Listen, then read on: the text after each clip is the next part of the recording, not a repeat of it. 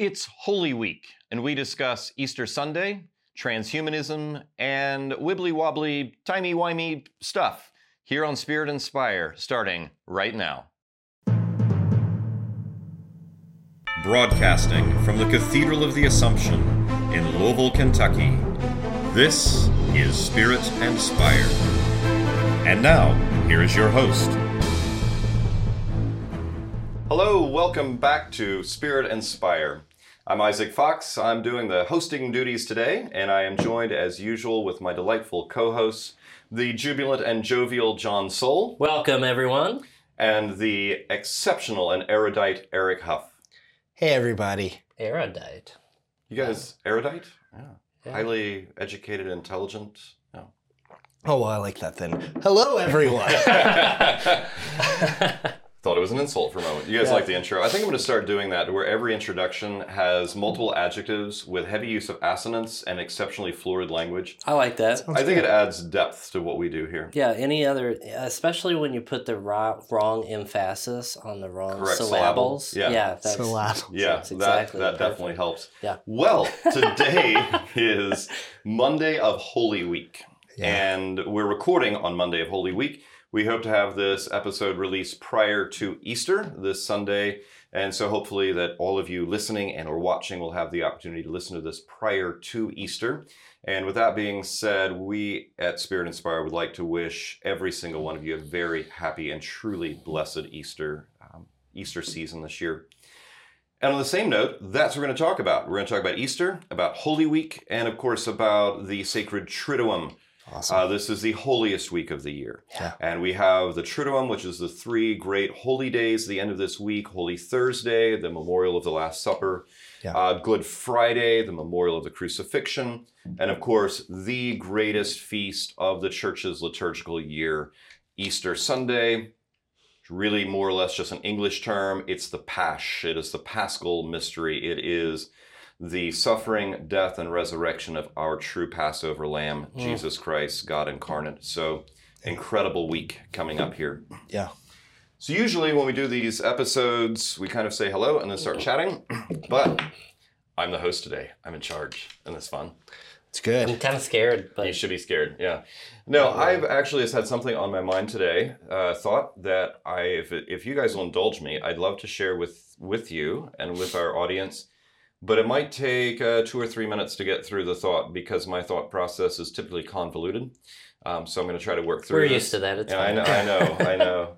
Love having friends like you all. It's so great. Before we get into that, because like you said, once we break over, there's no going back. Yeah. No, once I start talking, it's like a train wreck out of control going down a hill. We're just on the ride. It's like a nonstop catastrophe. You said that, not me. But do you agree with the concept? I want to say first.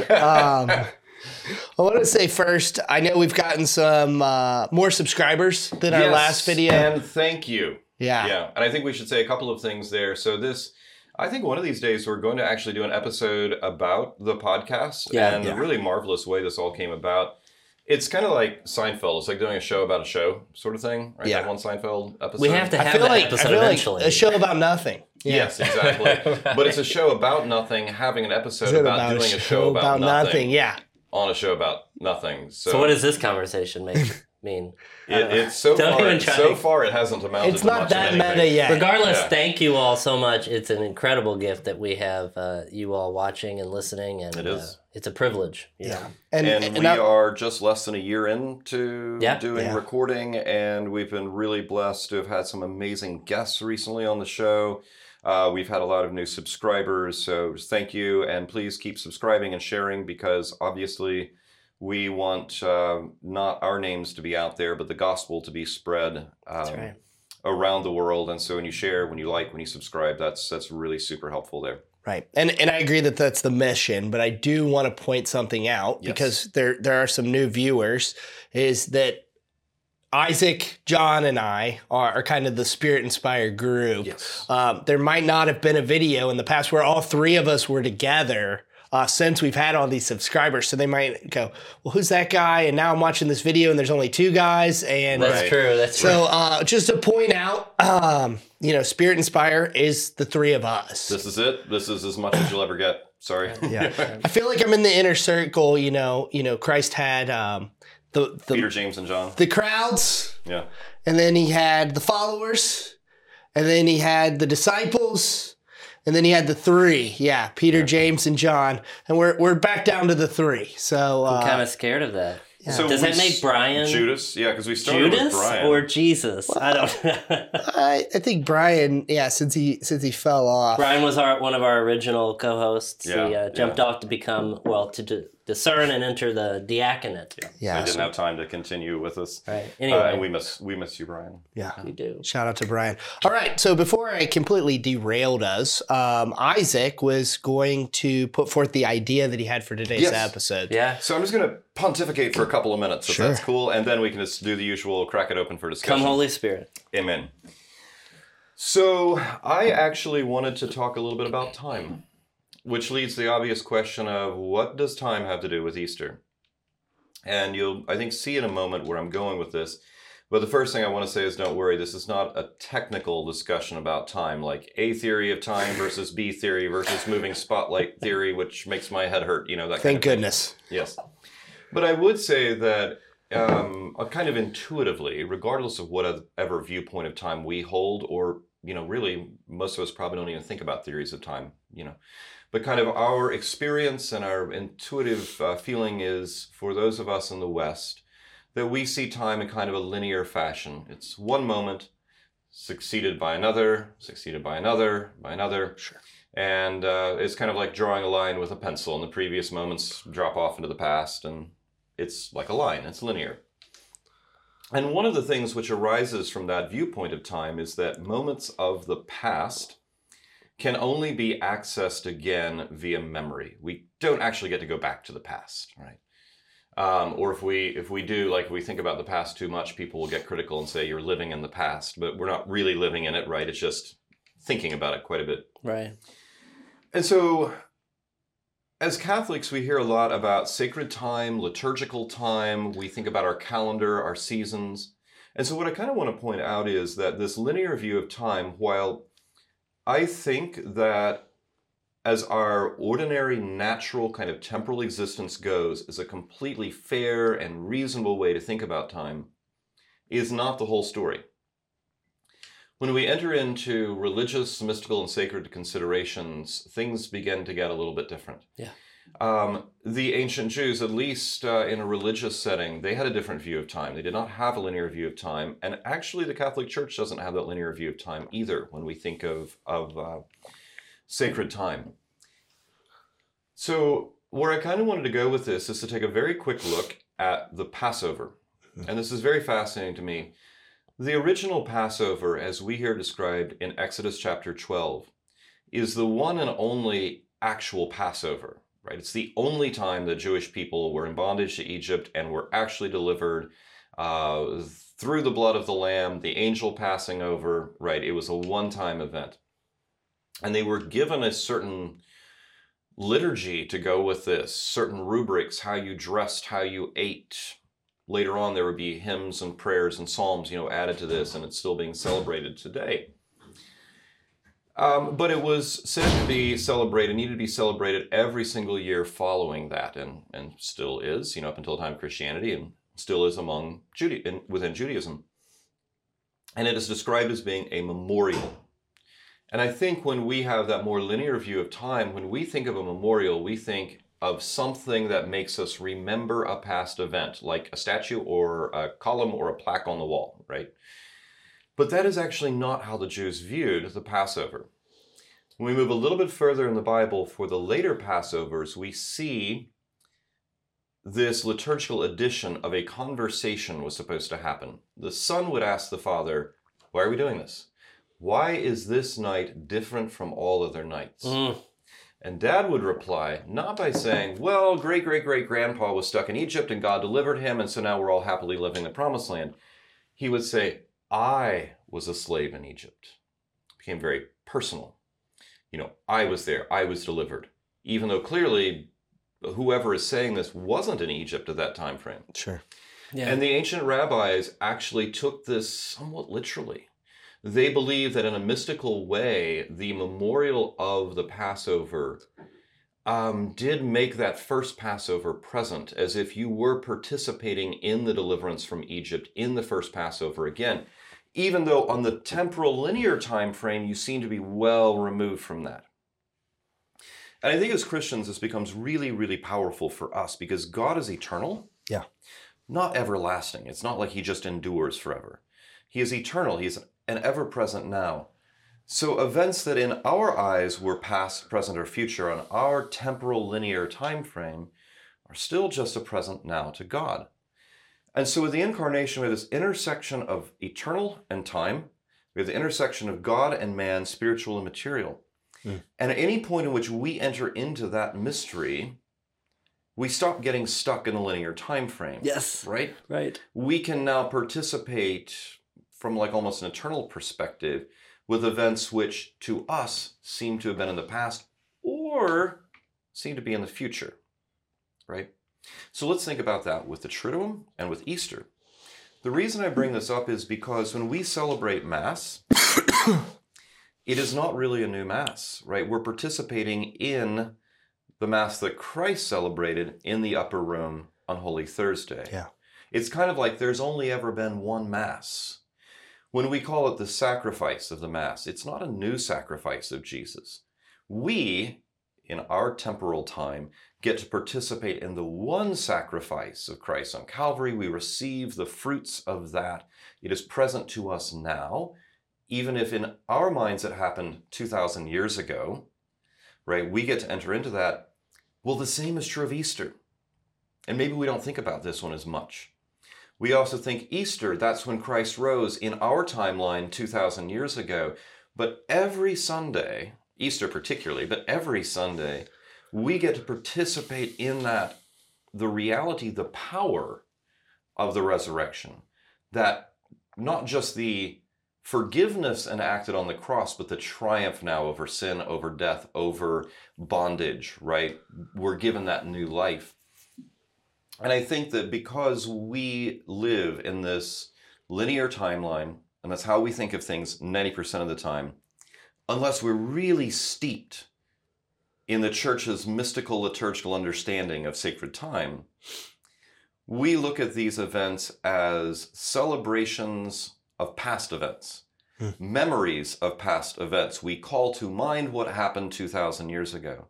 But I think the reality is what is far more powerful, because that can get legalistic.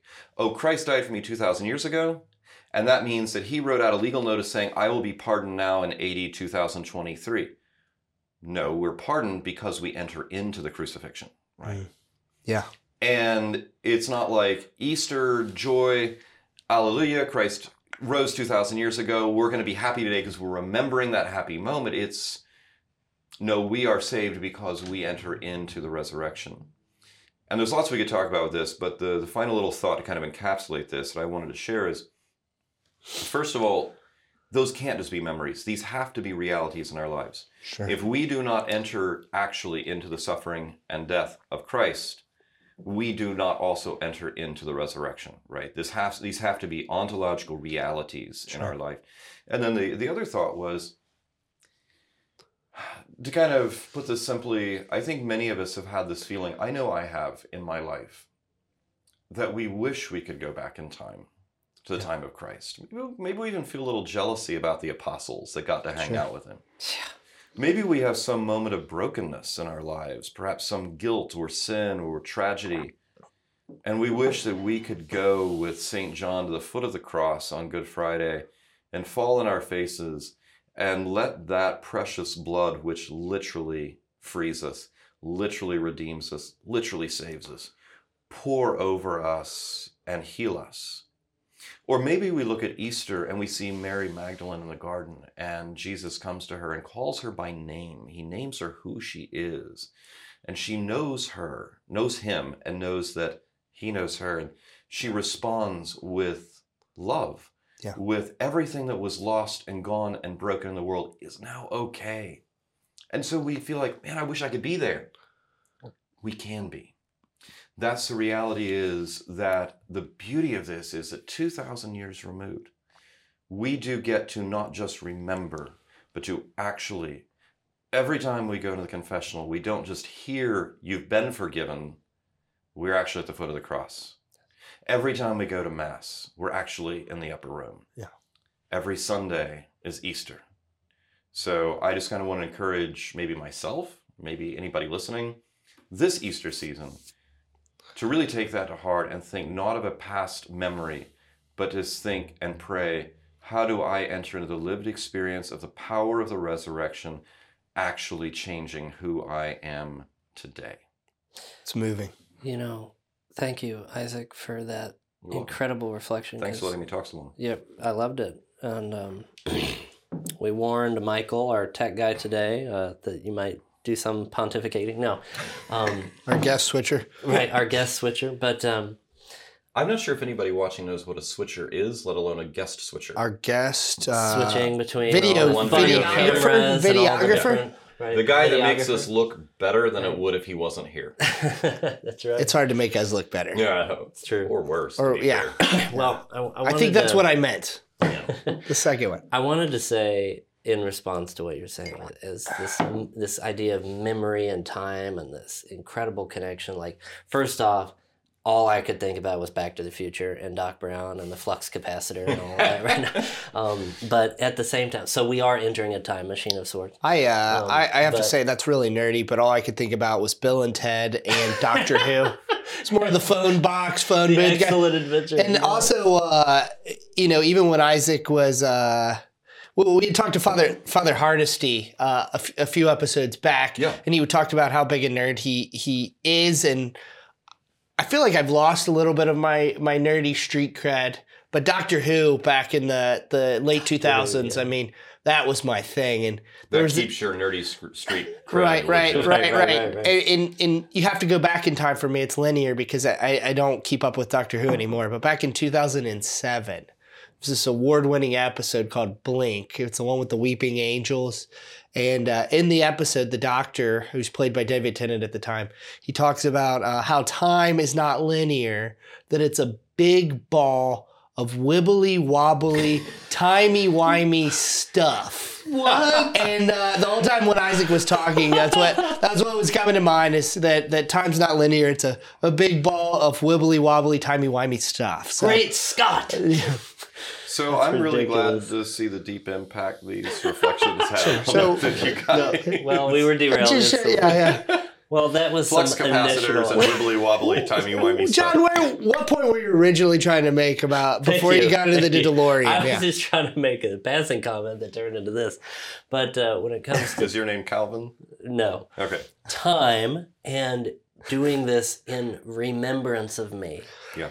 Connecting to either memory or something that I heard from someone, and actually many times, that we live in a culture that oftentimes is focused on anything that brings division and dismemberment to some extent, right? And Salve et coagula, that tearing apart.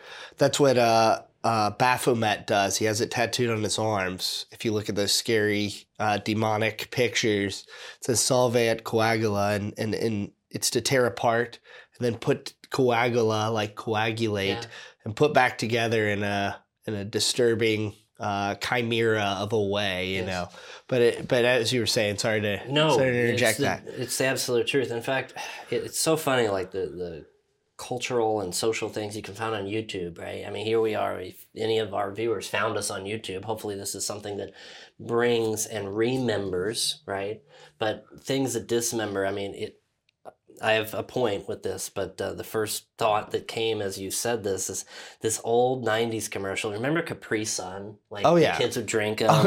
And then, like, they'd turn into blobs and, fly around, and go, and then all of a sudden they're back. Well, there was Michael, do you remember that commercial? No. Yeah, I don't think you were born when that commercial came out. Are you mic'd up?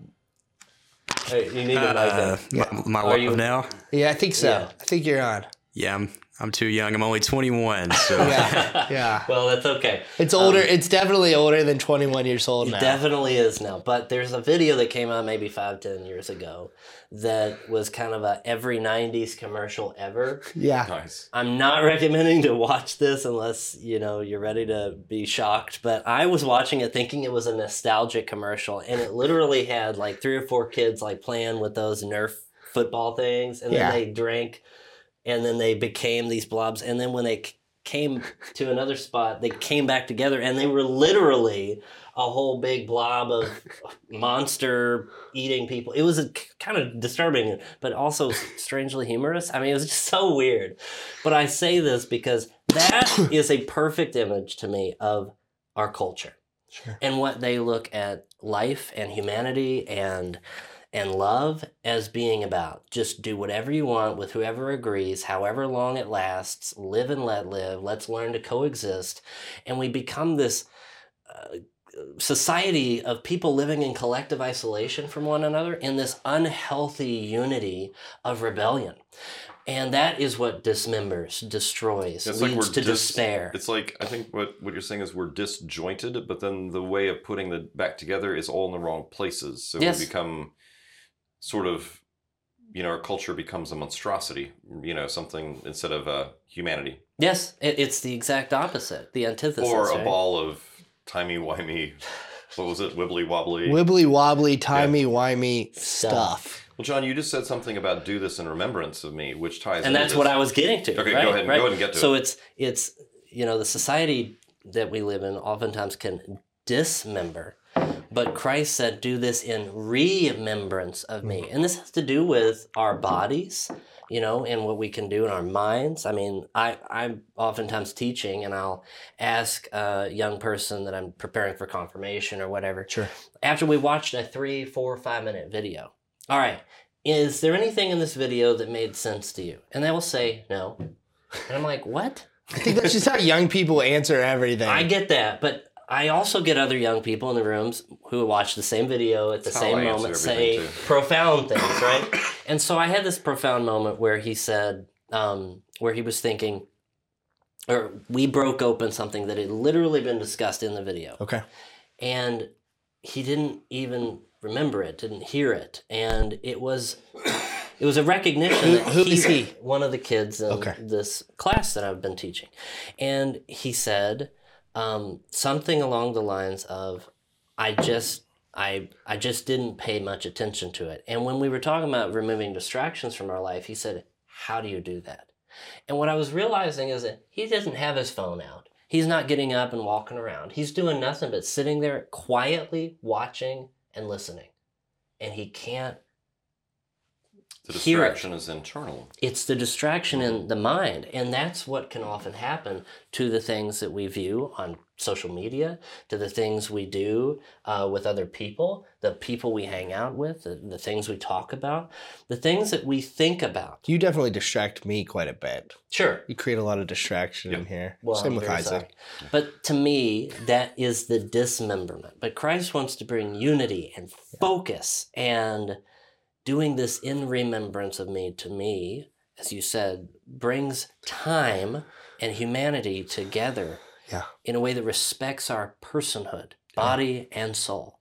And instead of being cluttered or distracted, it brings a focus to one's life, which also can include a mental focus as well as everything else.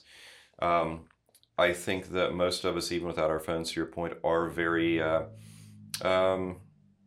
distracted and cluttered. I know that my thoughts tend to bounce around like little ping pong balls, you know.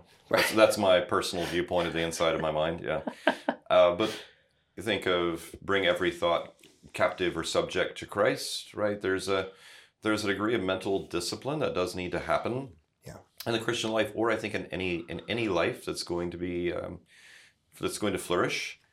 But you're talking about do this in remembrance of me, and I'm glad you mentioned that, because I didn't think about going there. But this is important, because at the Last Supper, Christ says, do this in remembrance of me. Exactly. If we read that as modern Westerners, we will think that means remember me when you do this. Right. It's not a memory. It's something different. Of course, it can also be very clearly demonstrated. We did an episode on this on the Eucharist some months back, right? That Christ means these words very literally. This is my body and this is my blood. So even if all he meant was remember me when you do this, that could still make sense because what we see in front of us doesn't look like Jesus, right? So we'd still want to focus our minds in on remembering him and what he did for us.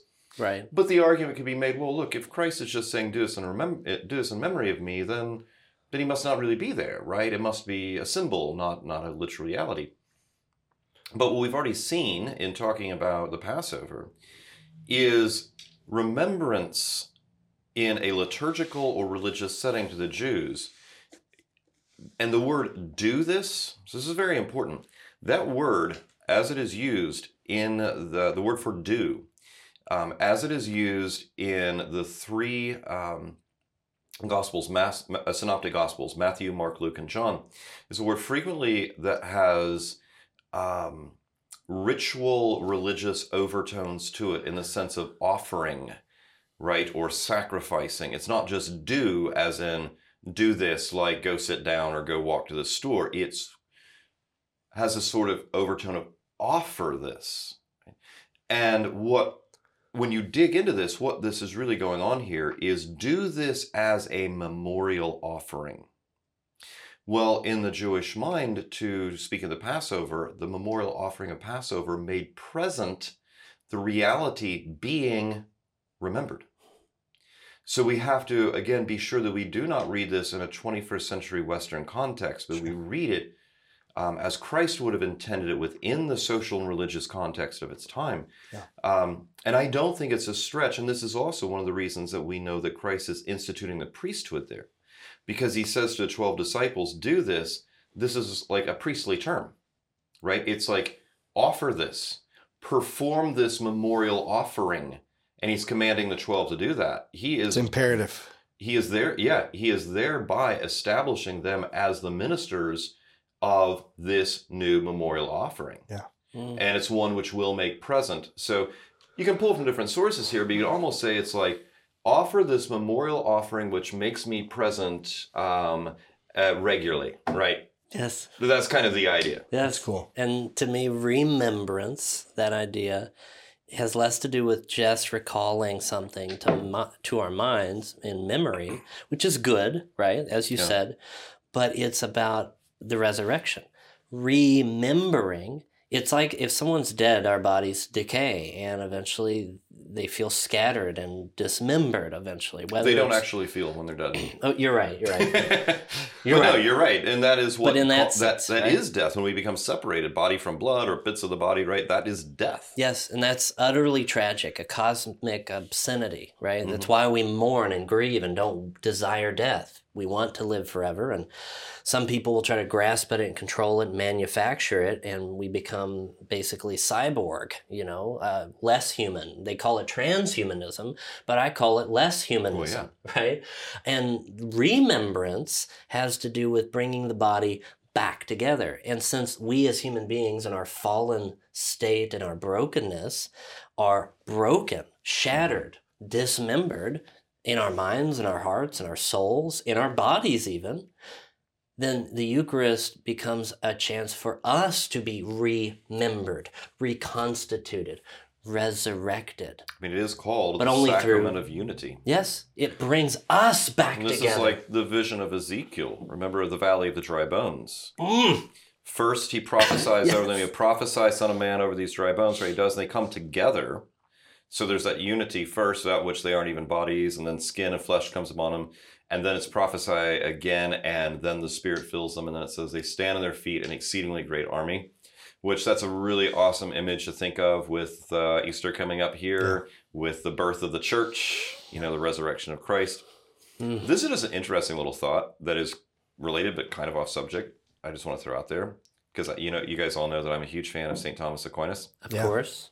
I'm actually, in fact, wearing an Aquinas t-shirt underneath of this shirt that my wife got me that it says introverted but willing to discuss Thomistic metaphysics. She got it for me for Christmas, and it's like the best t-shirt It's a great t-shirt. So you. Awesome. That is so you. That's good. But so Thomas makes an interesting point. There was kind of a debate going on in his time about the body of Christ in the tomb. This is a theological debate. And there were some Franciscans, theologians that had an idea. They were trying to... I already don't like it. No, I'm just playing. Right, yes. It's terrible. How dare they? Franciscans. The idea very roughly was there was some confusion over the fact that when a person dies, right, to be considered fully human, we have to be both body and soul. So we say at death, the soul continues to exist, but you're not fully human, right? Until the resurrection to get the body back. You're a person, but not fully human. Oh, yeah. That's a good point. Yeah, it is. So there was some kind of question going on, and don't ask me to either remember or understand all this, but there was a debate. It's one of those like upper level... We wouldn't anyway. Upper level theological debates where you start getting really fine details. You're already like 10 steps above my head, so we're just listening from down here, yeah. What's going on now? But roughly, like, if I remember correctly, it was something along the lines of how would you consider the body of Christ in the tomb as actually Christ's body? Because once the soul, which is... in kind of traditional philosophy they would have been using at the time, the principle of life or the form of the body is absent from it, then it's just matter. It's not actually a human body anymore, right? That was kind of the idea. Sure. And so the Franciscans had a very complex way, which I don't know, of trying to explain this, right? And Thomas came along very incisively and solved it. I'm not saying it's the only solution. I'm not going to say if he was right or wrong, but it makes such brilliant sense to me, and it's really beautiful. Christ was body, soul, and divinity. Mm-hmm. Christ as a human person was united hypostatically to the divinity, to God, which means his soul was united to God, and so was his body. At death, what caused the death is the separation of soul and body. Now, did his soul, which went to preach to the souls in prison, did his soul cease being united to the divinity? Well, no, of course not. Well, Thomas's point is, why would we think his body was? Yeah. So in other words, the body in the tomb, it's physically dead in the sense it was separated from the human soul, but it was not separated from the divinity. It was still united to God. But the soul was also united to the divinity. Right. Because Christ as man, his body and soul are both united to divinity. So even when you separate his body and soul, they're both still united to divinity. So God's body is still in the tomb, right? It's not just like matter. Which also might help explain why it wouldn't corrupt. And that's what gives reason for the respect of the human body after death, which is why we have Catholic funerals. It will be reestablished with the living principle of the soul at some point, right? So it's a very precious thing. Even if in and of itself laying there, it's like, okay, well, it's just matter now. It's receives the form of the human soul, something really special. But I thought that was really fascinating little tidbit was his idea that the body of Christ laying there in the tomb, separated from the living human soul, was still united to God. It's pretty interesting to think about. I think that's awesome. It kind of also pushes me towards this memento mori, remember death.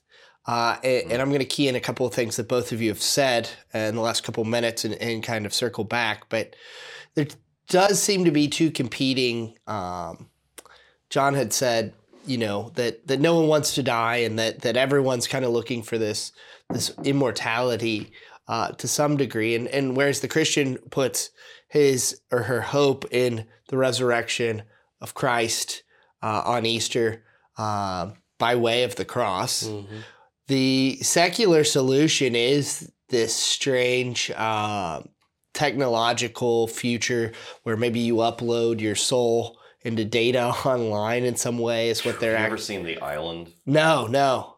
Is it similar? Does it have a similar concept? It's kind of a way to live forever sort of idea. Well, it reminds me of Marvel in Captain America or one of the Avengers where the Hydra comes back and one of the guys comes back and the put his consciousness into a computer. Who was behind it, Dr. I can't remember his name. Starts with Z, doesn't it? Something like that. Yeah, and the Winter Soldier. Do you remember that? It was so kind of terrifying, but it was kind of a visual of honestly what I fear and believe transhumanistic philosophies lead toward. Sure, it does. It does seem like, and I've seen all kinds of these different nightmare scenarios that do divorce humanity from humans almost. Another one, there's a book, it was called Sapiens, I believe. Came out a few years ago, and it said Without something. the homo? Yeah, I think so. It just said Sapiens, which I didn't even think about. Yeah. Which I really think is something they might have been alluding to. I don't remember too much about the book other than there was some solution of once we reached this point that, we live forever.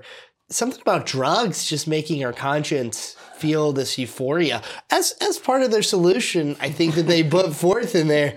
And it always leads to that. All of it seems like kind of a dystopian nightmare. And that need to remove, or that attempt to remove suffering from the human equation. And I don't have the answer to this, but it does seem like a big part of what makes these things so horrific.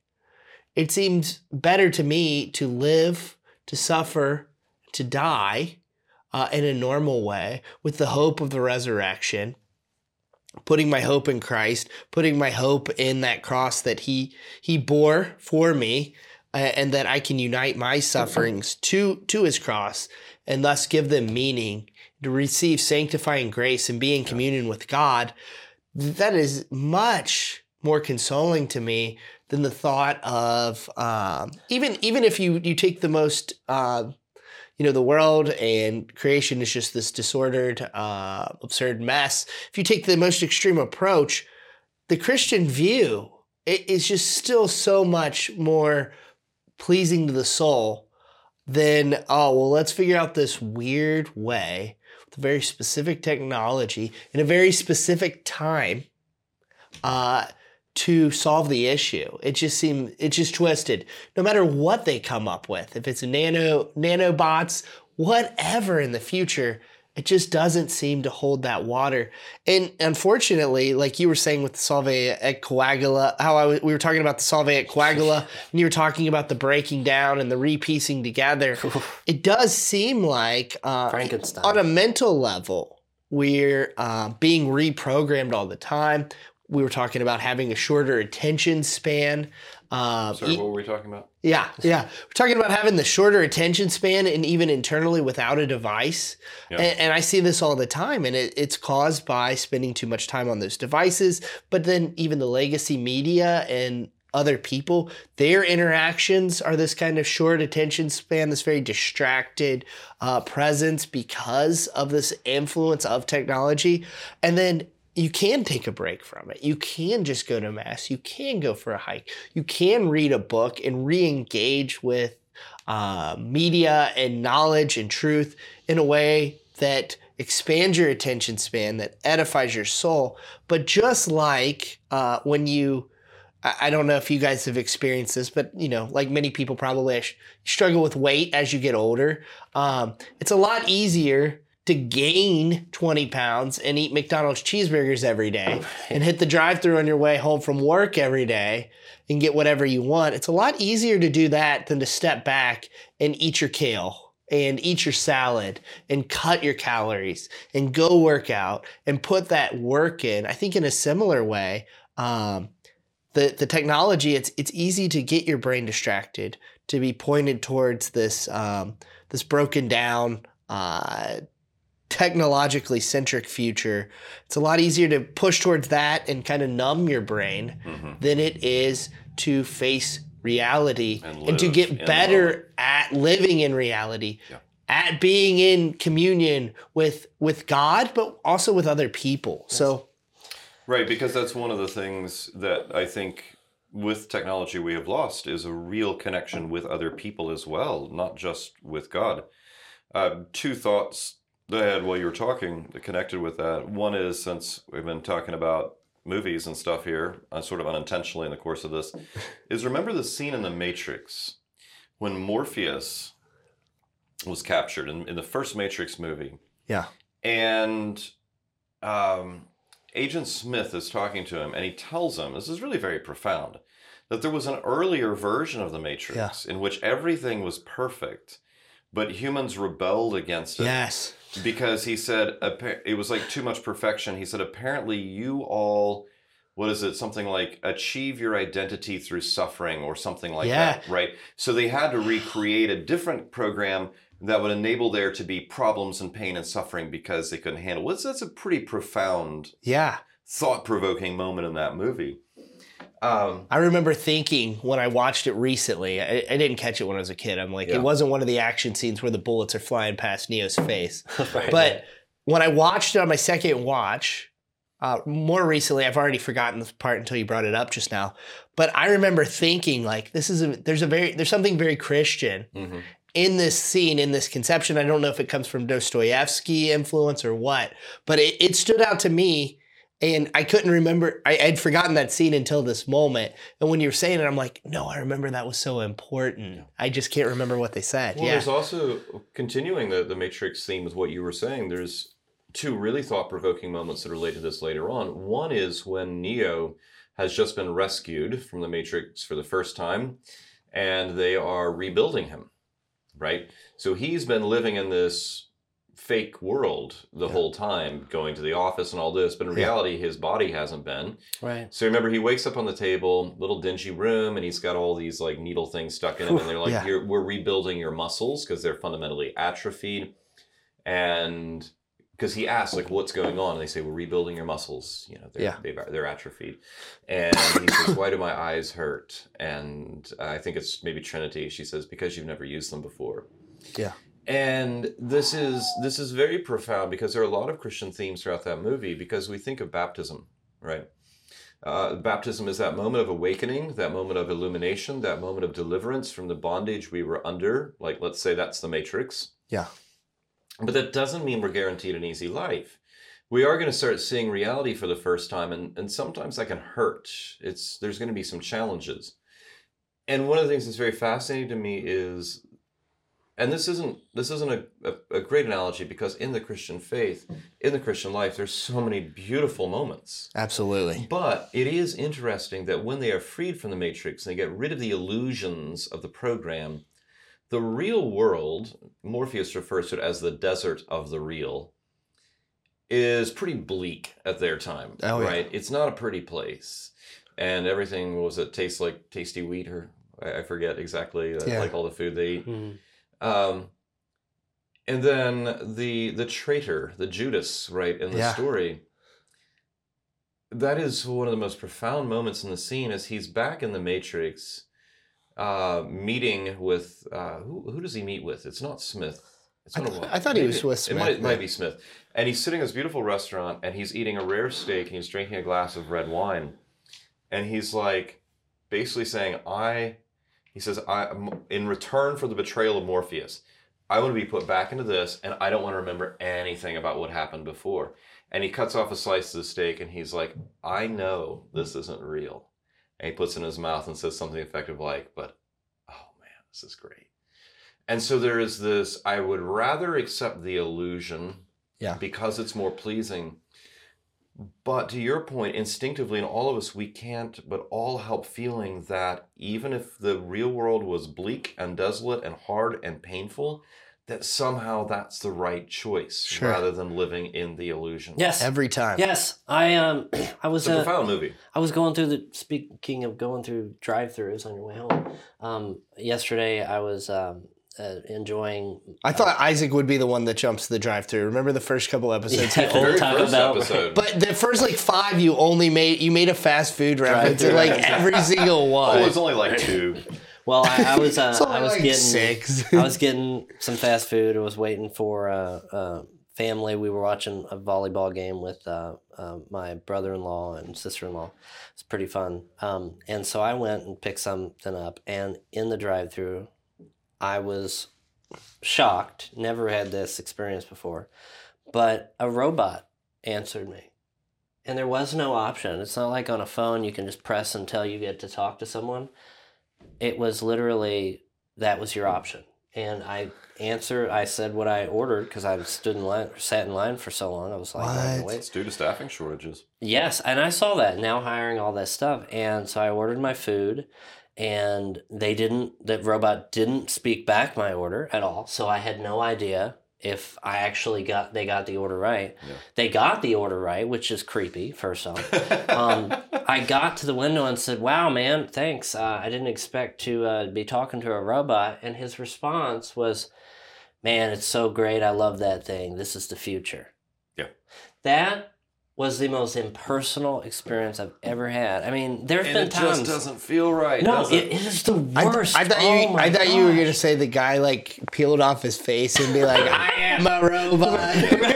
right. I mean, that's what it feels like. And this is the world people are just eating up. They have no problem with it because it's scary to talk to a real person. Because algorithms, to some extent, can be controlled more than human hearts, human souls. Right. Human persons. And it also makes the need for what makes our humanity special obsolete. Yes. Because the robot, the program, the technology can fulfill the practical things that we do. And if we have decided that that is all that life consists of, then what makes us unique as humans, the actual humanity of our beings, our interpersonal relationships, our loves, our ideas, and all that, that just begins to become unnecessary in a very sad way. I think it's interesting in our conversation today, first of all, that we keep having movie references, and that the first two were really profound. Back to the Future and wibbly wobbly timey wimey balls of stuff. And Bill and Ted's Excellent Adventure. Right. So this is mine. Do you all remember that horribly stupid movie, Dude, Where's My Car? Oh yeah, that was such a bad movie. It was terrible. Terrible. That's the first time I remember seeing Ashton Kutcher in anything. Yeah. So I'm not recommending this movie. Michael, do you remember Dude, Where's My Car? No, I'm too young for that as well. Okay. I think that came out about when Mike was born, probably. Yeah. That's pretty great. I guarantee it. So I'm not recommending the movie, but I might have possibly seen it in my younger days. And you remember the drive-through scene? It was all I could think of. The Chinese restaurant.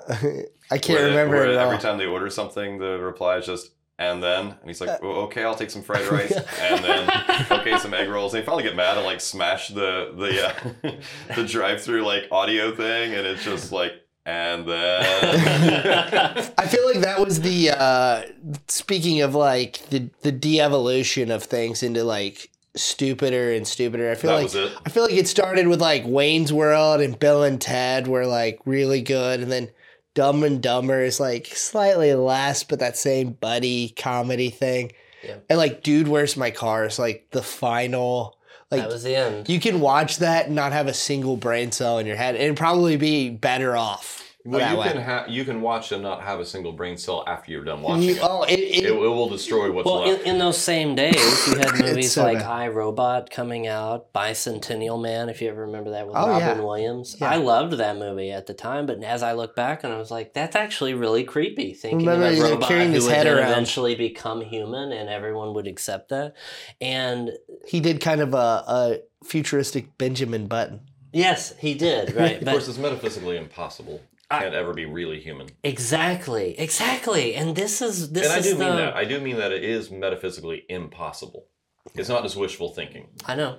And we could maybe some episode dig into that. Yeah. But I think that's a big topic in this itself. Is no longer like a futuristic sci-fi discussion. The fact that this is what people really believe. Attempt.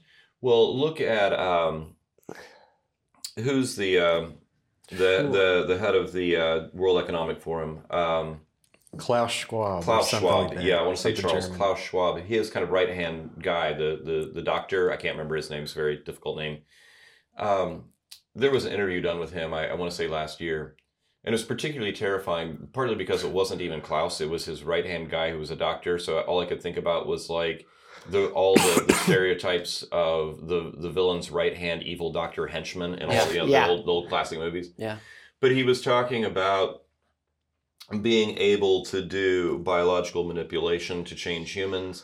And this was no longer a secret thing. This was a public interview. The videos are easy to find. This is no conspiracy theory stuff. This was like legitimately his conversation. But it sounds like it. It's so crazy. It sounds absolutely crazy. That doctor actually wrote that Sapiens book Eric was talking about. What? Interesting. What is his way. name? I'll find it. Yeah.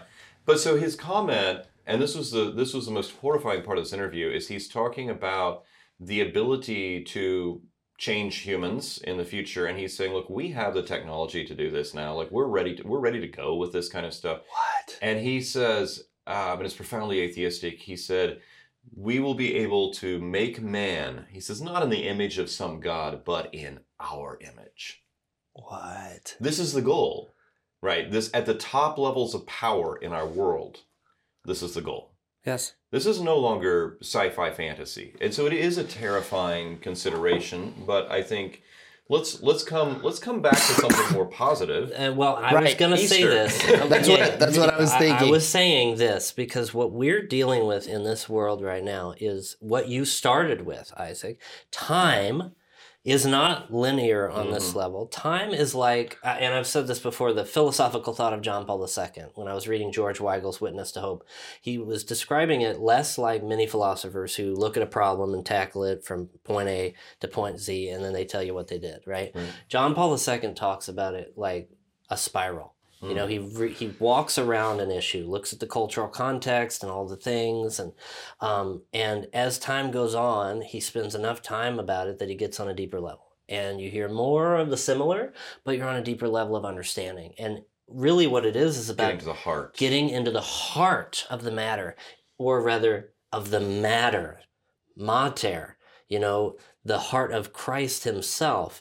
And you find Christ within the womb of Mary at birth, but also at the foot of the cross.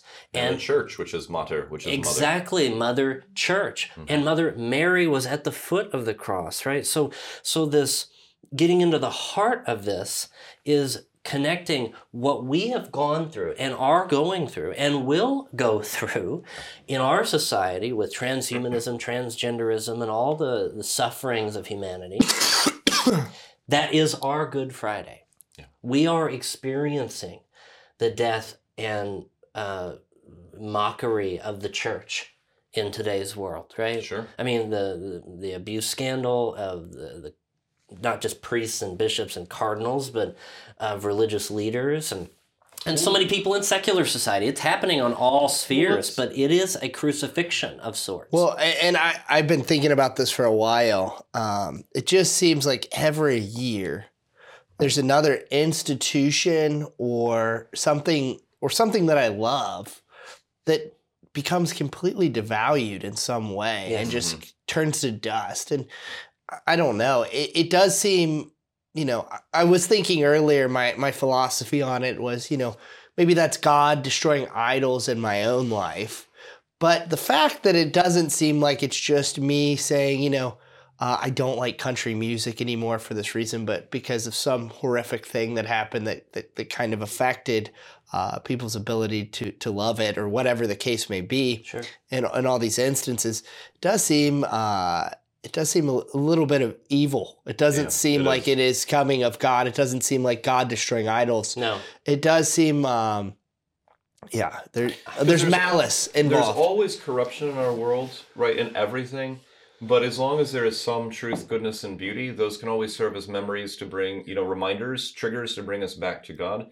And evil is intent on destroying that. You know, you look at Lord of the Rings, you look at the land of Mordor. Couldn't it have been an evil lord living in a beautiful country and just he's still evil?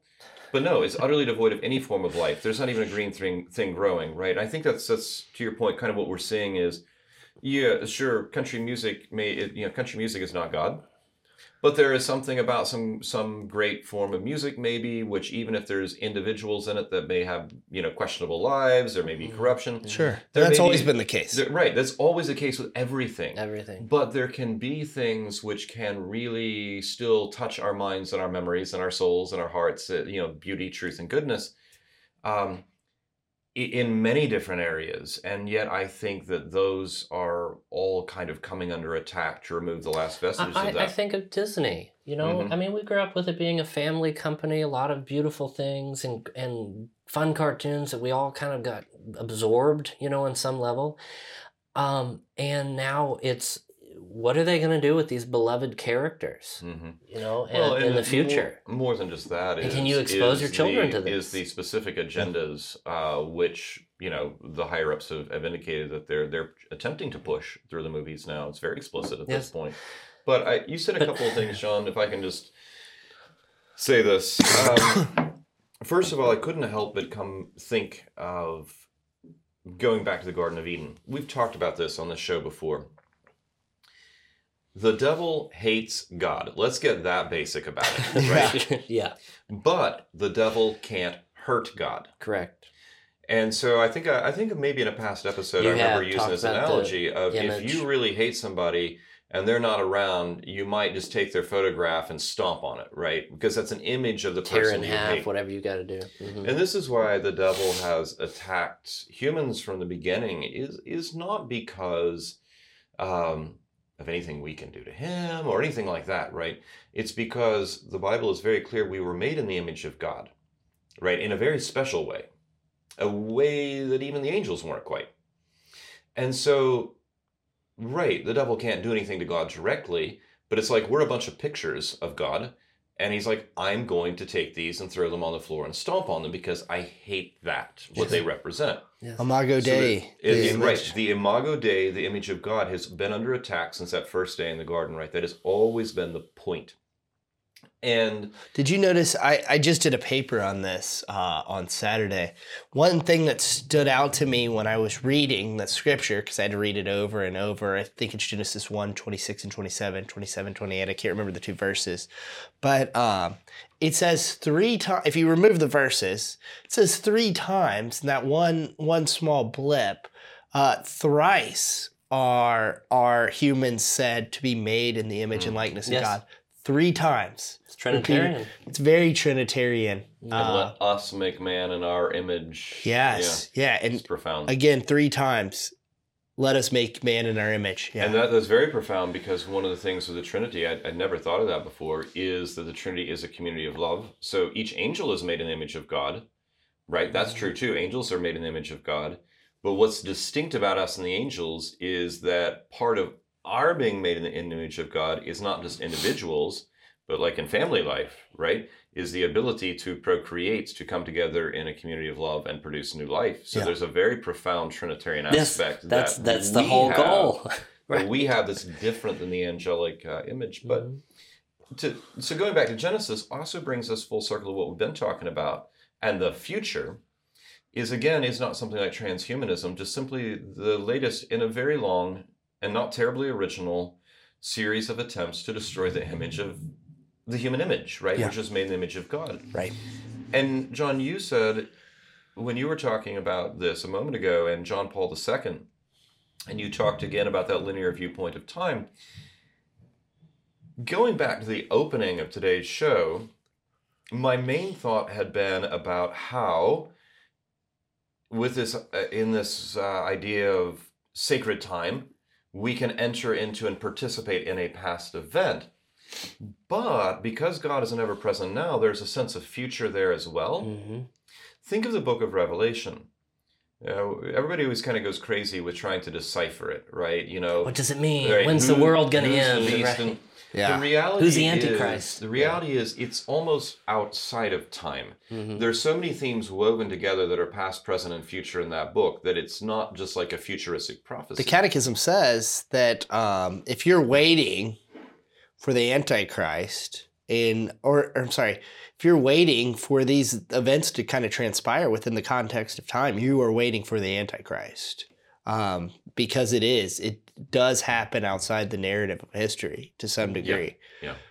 And I think where I want to go with that is when we look at things like we've been talking about, they can be negative and fearful, right? They can be truly fearful. They can be truly concerning. We have to remember, people say this a lot, and it can sound trite, like we know how the story ends, right? But let's think about that reality for a moment too. We start off talking about participating in the resurrection of Christ, right? And we, in some way, get to participate in even the ascension of Christ also. If we are in Christ, we get to participate in his mysteries. Yes. His suffering, his death, his resurrection, and his ascension, which also means his final triumph and victory. I am persuaded, says St. Paul, that there is nothing which can separate us from the love of God. So that doesn't mean that we go about carelessly and don't think about our own ability to sin and fall away from God. Our end of the story we don't know yet as individuals, right? We pray and hope, but we don't know that. But I think we do need to keep in mind, is so that we do not despair in the darkness of our times, that we do also get to participate in the future victory of Christ, and that is assured. That has already happened. It's incredible. But we had to get through the death. I mean, it's the only way. If you don't experience death, there's nothing to be resurrected from. And so when we talk about these terrible things that have hit us in society, where these originally sci-fi conspiracy type things are now becoming real conversations that people actually believe in and are trying to make happen, that's not about being hopeless and despairing. It's about entering into dysfunction, pain, and sin, addressing it, and then conquering it with divine mercy. And it only happens through the cross. And that is what this week is. I mean, God willing, this episode is released on Good Friday, that there can be this united effort. Sounds like John kind of hedging. God willing, it's right? Good Friday. That's Or my Holy plan. Saturday. Or Holy Saturday. Or one of the- tomorrow, Right. We'll see if no God- pressure, John. No pressure. Or 10 right. minutes after we stand up from. Okay, John's gonna edit it all together right now. No. I will get it done as quickly as I can. But for those watching at home, I just think it's important that we look at all of the things that are happening in our world, not with a spirit of anger or hopelessness. I mean, righteous anger to some extent for things that shouldn't be destroyed, but that are. Sure, but not disproportional. Right. But Not not disproportional. I have righteous anger over John's jacket, for example. I love it. That's actually a great jacket. Blood And the red, orange vest. That's right. But Well, I had to holy- be, there was some level of wearing The an Easter yellow outfit. shirt. But the red is the blood of Christ. Right, The so you've orange is the got- fire of the Holy Spirit. The yellow is the Wouldn't the bright fire of the sun Holy Spirit of the also be red? resurrection. John's so The much more colors intentional than I am. is the colors of all the Easter eggs we're going to hunt on Sunday. I'm really Which, glad I did wore you a know- neutral outfit. Well, of to course. say- yeah. I was kind of sad when you came, but that's all right.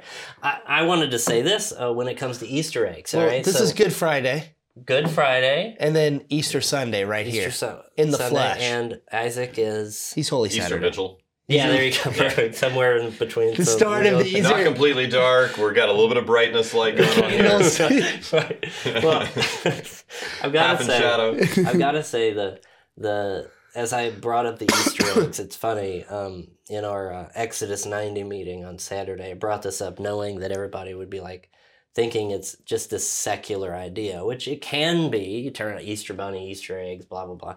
I grew up with my grandma. I'm really sad you brought up the Easter Bunny on this I Easter have to Sunday do it, podcast. but Yeah. this is intentional. We were going to try to have this like an absolutely Easter You Bunny free can't episode. do this. You can't do this with me. You're fired. Peter I Cottontail. literally grew up every year hunting Easter eggs in my grandma's yard. Every year for my whole life. Now it's my yard. You know, My wife did you and I notice we live in just- her house. And We did you just find jumped any when you right were... into this conversation about the Easter Bunny? Jumped right in. Yeah. In fact, Hopped as I right- pulled hopped into my right in. driveway last night, my wife and I saw a bunny. So he must have been hiding. Okay, I'm done with that. Did you find any of the eggs your grandma hid when you were a kid while you've been mowing since you Yes! lived there I now? want to know about the Great They Pumpkin. weren't old, moldy eggs. They were plastic, whatever. The point is, Were they guys, the stop money, it. were they the money ones?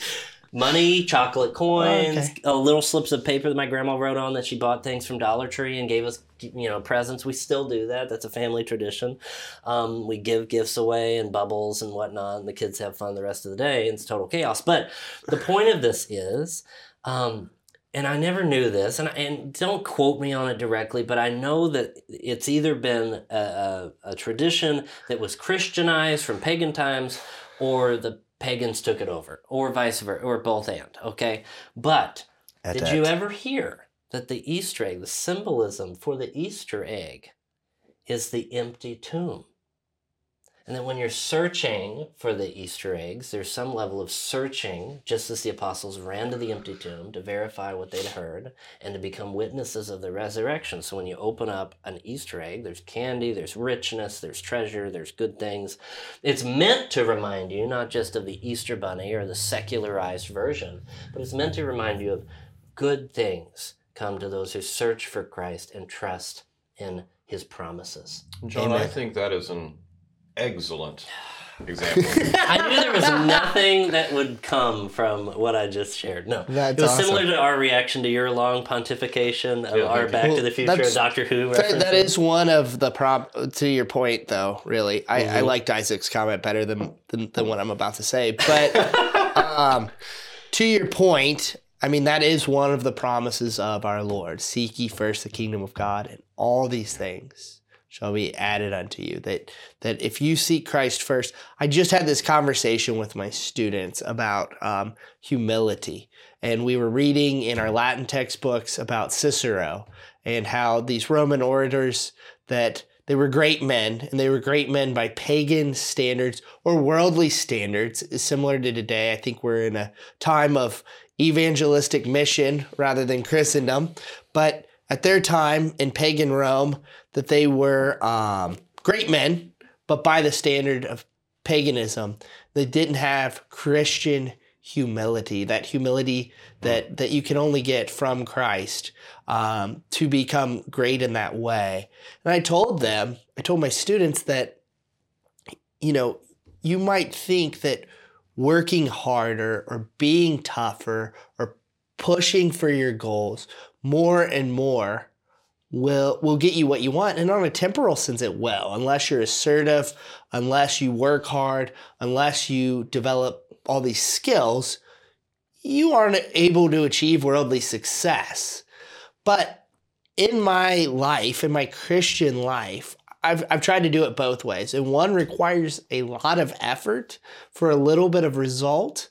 And one requires a little bit of effort towards God in the right direction with infinitely good results. Yes. Now this isn't a prosperity gospel. This isn't, if you just turn to Christ, then you'll be a billionaire. You'll be a billionaire. And you can just do whatever you want. No. But the narrative of your life, the adventure that is your life, I'm not saying you're going to live in some excellent, great house.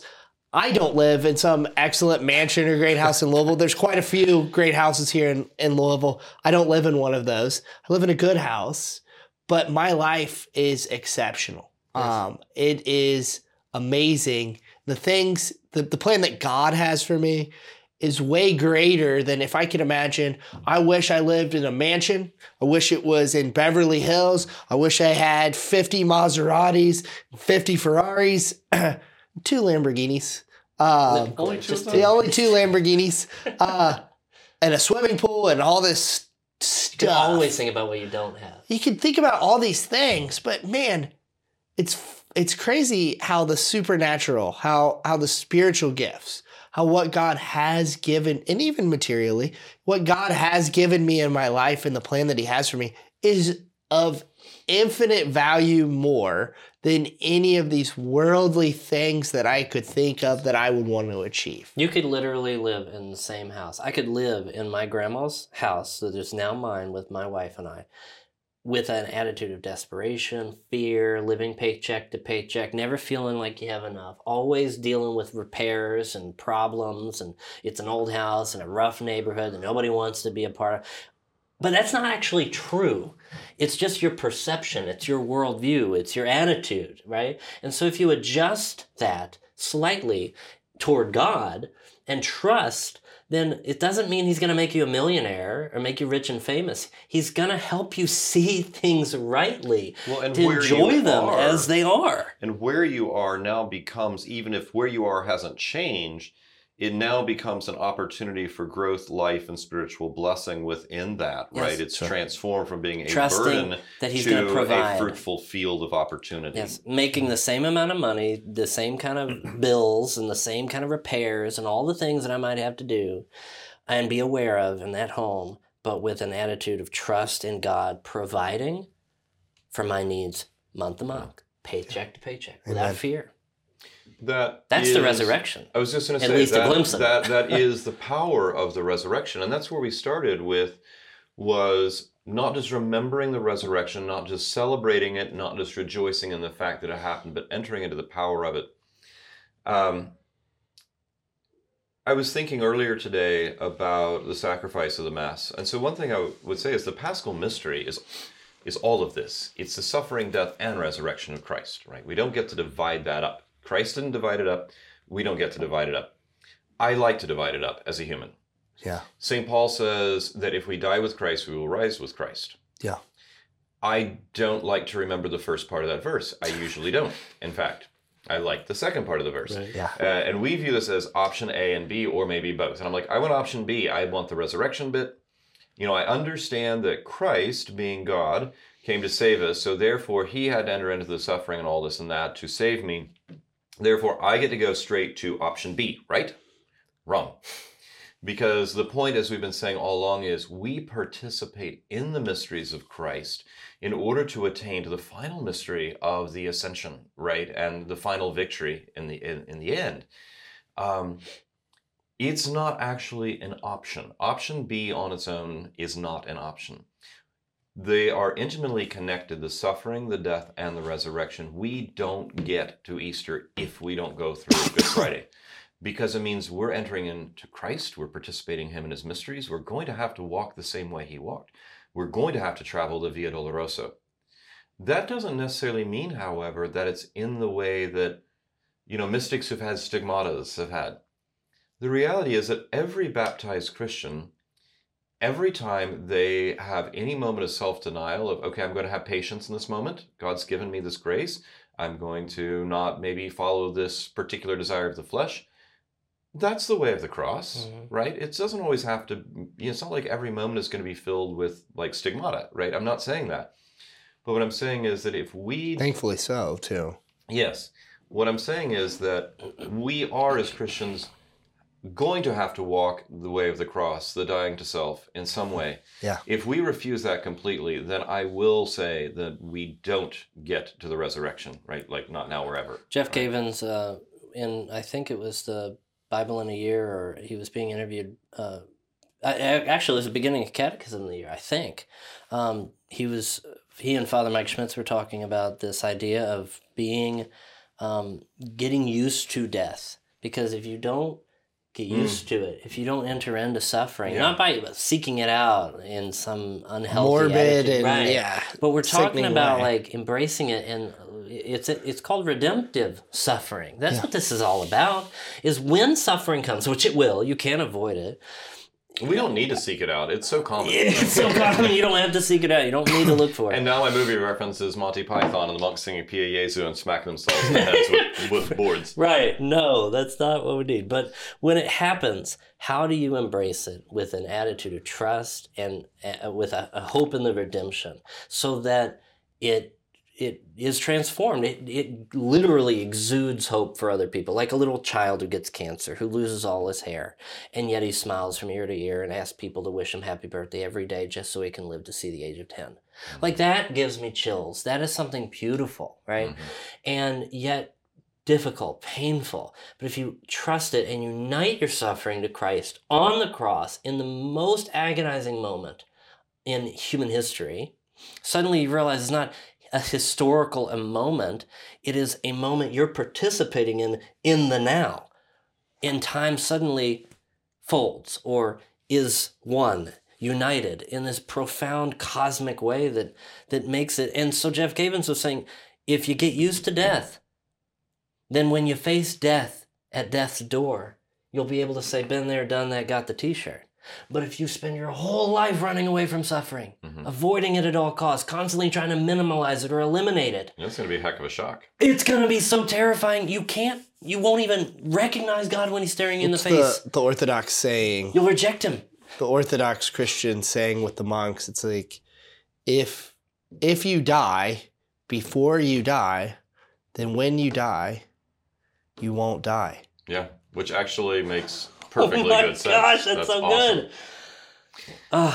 Well, Trust in the resurrection. yeah, I just want to share one maybe last little thought with you guys here Yeah, before we sure. wrap things up. So I had, you know, I think, I guess I've sort of been harping on this theme of the power of the resurrection, of entering into it in reality instead of just remembering it. What is that power? So I was thinking earlier today of St. Thomas Aquinas, and it's the second time I mentioned him. But somewhere in the Summa, he asked the question of, you know, roughly, is it fitting to refer to Mass as a sacrifice? And, you know, with our Protestant brethren, that's a problem, right? That language of sacrifice. Yeah. And I think that, of course, is in large part based off a misunderstanding. No, we don't think Christ is being crucified again. That's back to that linear view of time, right? Sure. This is not a renewal of sufferings. But St. Thomas says it's a sacrifice in several ways. He, as usual, kind of gives a list of answers in his very concise and orderly way. But one of the things that he points out is that the fruits of the crucifixion are present, right? So every fruit that came from the crucifixion of Christ is present because Christ is present on the altar, right? So that redemption, that salvation, right? Everything there is still present now when we enter into it. But Christ, of course, on our altars is not dead. Christ is completely alive. And this goes back to the inseparability of Good Friday and Easter Sunday in the Paschal mystery. The fruits of the cross are present in the Eucharist, but also the risen Christ is present in the Eucharist because it is alive. So when we participate in the Eucharist, we are at once participating in both Good Friday and Easter Sunday, right? So again, two separate temporal, time-bound events come together. They intersect. It's very, very interesting to kind of think about that. But when we think of the fruits of the cross, we might think of things like redemption, forgiveness of sins, you know, pardon, satisfaction, you know, of not like in a penal substitution sense, but in a love, a deep sense of peace love. and love, yeah. And but what about the resurrection? You know, what are the fruits there? And I think this would be a worthy point of reflection. I don't know, but a couple of things that came to my mind were the resurrection is very triumphant, isn't it? It's a sense of victory. The crucifixion is essential for our salvation, for our pardon. And it's a symbol of that victory, but it's the resurrection that has that feel of victory and restoration of things. And how does that power of the resurrection work out in our lives? Well, I think that every time that our soul doesn't become a slave to our passions, that's a victory. That's us being a little more alive, not dead. Yeah. I had a time recently of struggling with unforgiveness. And you guys will appreciate this because I think that both of you have probably also, like me, frequented St. Louis Bertrand for confessions. Yeah. And therefore, I'm sure at some point, because there's always 4 priests going over there, 4 Dominican friars, probably both of you as well as myself have experienced Father Anthony Breen at some point. Oh, yeah. Yeah, okay. mm-hmm. It's always the same line. God bless him. What a beautiful human being he is. Phenomenal priest. And I remember he celebrated his 50th anniversary of priesthood last year. I don't know how old he is. He was a missionary. He was a missionary in priest. Pakistan for much of his life. He's incredible. But in the confessional, every single person hears the same thing from him. And so, you know, make my confession, and at the end of all is always, have you forgiven others, right? As God has forgiven you. And then if I ever, you know, if I say something like, well, I've kind of held on to some grudges. Can I do it? Can I do it? Yeah, if you can do a good Father Anthony, it'd be great. Because that half whisper, you have to do that. Yes, that's perfect. You nailed it. Because if I say, well, Father, no, I haven't really, it's like, you have to do that. Remember, if you don't forgive, you won't be forgiven. Okay. Right. But he says do that? Yes, can you do that? He says it to every single person that enters his confessional. It's must amazing. Forgive in order to be forgiven. That is the message. That is one of the most central messages of the gospel. Over and over in all of Christ's parables and stuff and teachings, he comes back to this over and over again. The parable of the unjust servant, you know, right? Like all this stuff. If you must forgive in order to be forgiven, if you won't forgive, neither will your Heavenly Father forgive you, etc., etc. Yeah. So to me, it's so important. Maybe that really shaped. I just want to point out that that interaction with him. The first time you go, you're like, oh. The second time, you're like, oh, he just says this. By the third, fourth time, I mean, I go to confession a lot, but it sinks in. But it's legitimately become a piece of who I am and how I view others and how I view my relationship with God. just from going to confession with him. But And you also realize that it's not just a habit, it is the focus of his thinking, and he's trying to beat it into your head. and he Right. does a great job. And think about it, for the most it's part. the focus of his thinking.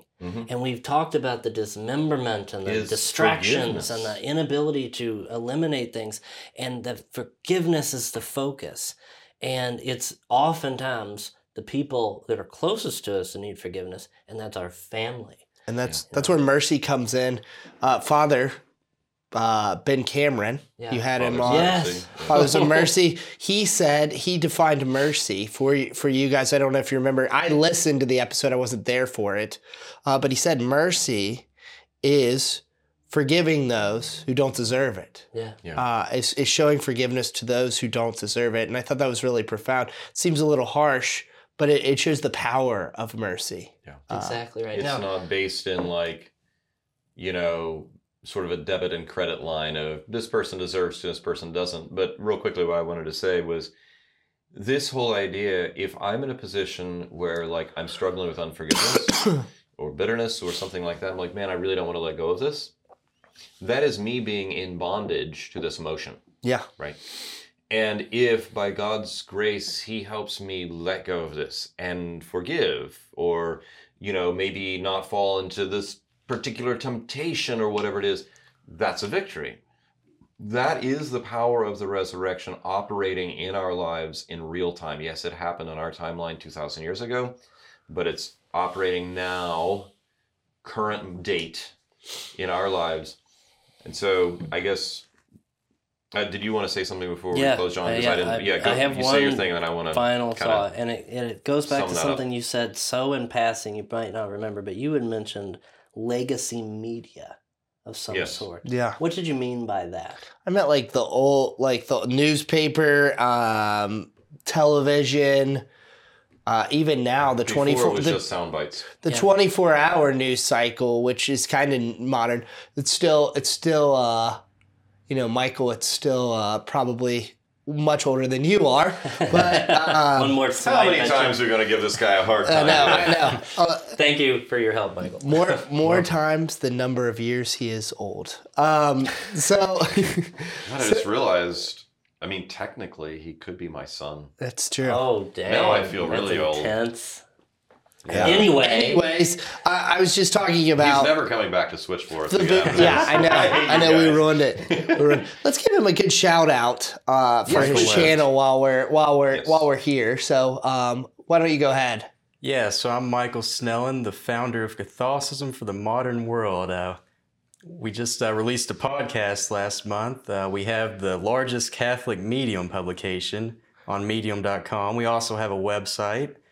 So just Google Catholicism for the Modern World, and you'll find us. Not of the modern world. For the Correct. modern world. The modern Yes. world. That's That's a right. big Yeah, difference. and Michael, thank you for helping us out today. Yeah, we And really yes, appreciate it. Anybody listening, please check that out. Great content there. So the reason I asked you this question, and it has to do with the legacy that we're leaving behind, because the legacy that these legacy media outlets and conglomerates left behind, sadly, in many ways, left in its wake an entire people numb, distracted, hopeless, and overly self-conscious of what they are as a person, and that they're not good enough, and they're not pretty enough, cool enough, smart enough, whatever it is. And it's a legacy of death. Yeah. And it's not intentional necessarily from everybody who's part of that machine, right? Because it was exciting. It was new technology. We're We never had this dealing with before. principalities and powers. Yes. Even in this sense, Yes, it's not. even in this sense. It's And not so people. the legacy that we leave behind has to do with how we let Christ work among us and operate within us. And this machine isn't so much a machine or a monstrosity, but it's a reality of our humanity fully alive and operating at its full capacity, not based on algorithms or mechanics, but based on love and virtue and openness to God in every sense of that word. And that is the only way we enter death and pass through into resurrection. Yeah. Amen. Yeah, thank you, John. I think that's a perfect way to sum up today's episode. And that goes right along with what my final encouragement was going to be, that, again, this Easter, it's about entering into the resurrection. It's about experiencing the power of it, asking God to reveal the power of the resurrection in our lives so that we no longer are slaves but are free. We are no longer dead in trespasses and sins. We are made truly alive. We are allowed to participate in the three great offices of Christ: priest, prophet, and king. Right, and that king. The triplex munera. Yes, what he said in something Latinish, the triplex munera. That's right. Okay, wow, yeah, I got it. There you Cool. go. Yeah, so thanks be to God for that victory and for letting us participate in it. For all of you watching, for all of you listening, thank you as always for being with us and listening, even when we occasionally get a little goofy, as of today, but hey, good stuff to think about anyway. Again, a happy and blessed Easter to all of you. Please don't forget to like and subscribe and share. Let's get the gospel message and the teachings of the Catholic Church out there on the internet and in YouTube world and on podcasts. Thank you for your support, and God bless you. We will see you next week on Spirit and Spire.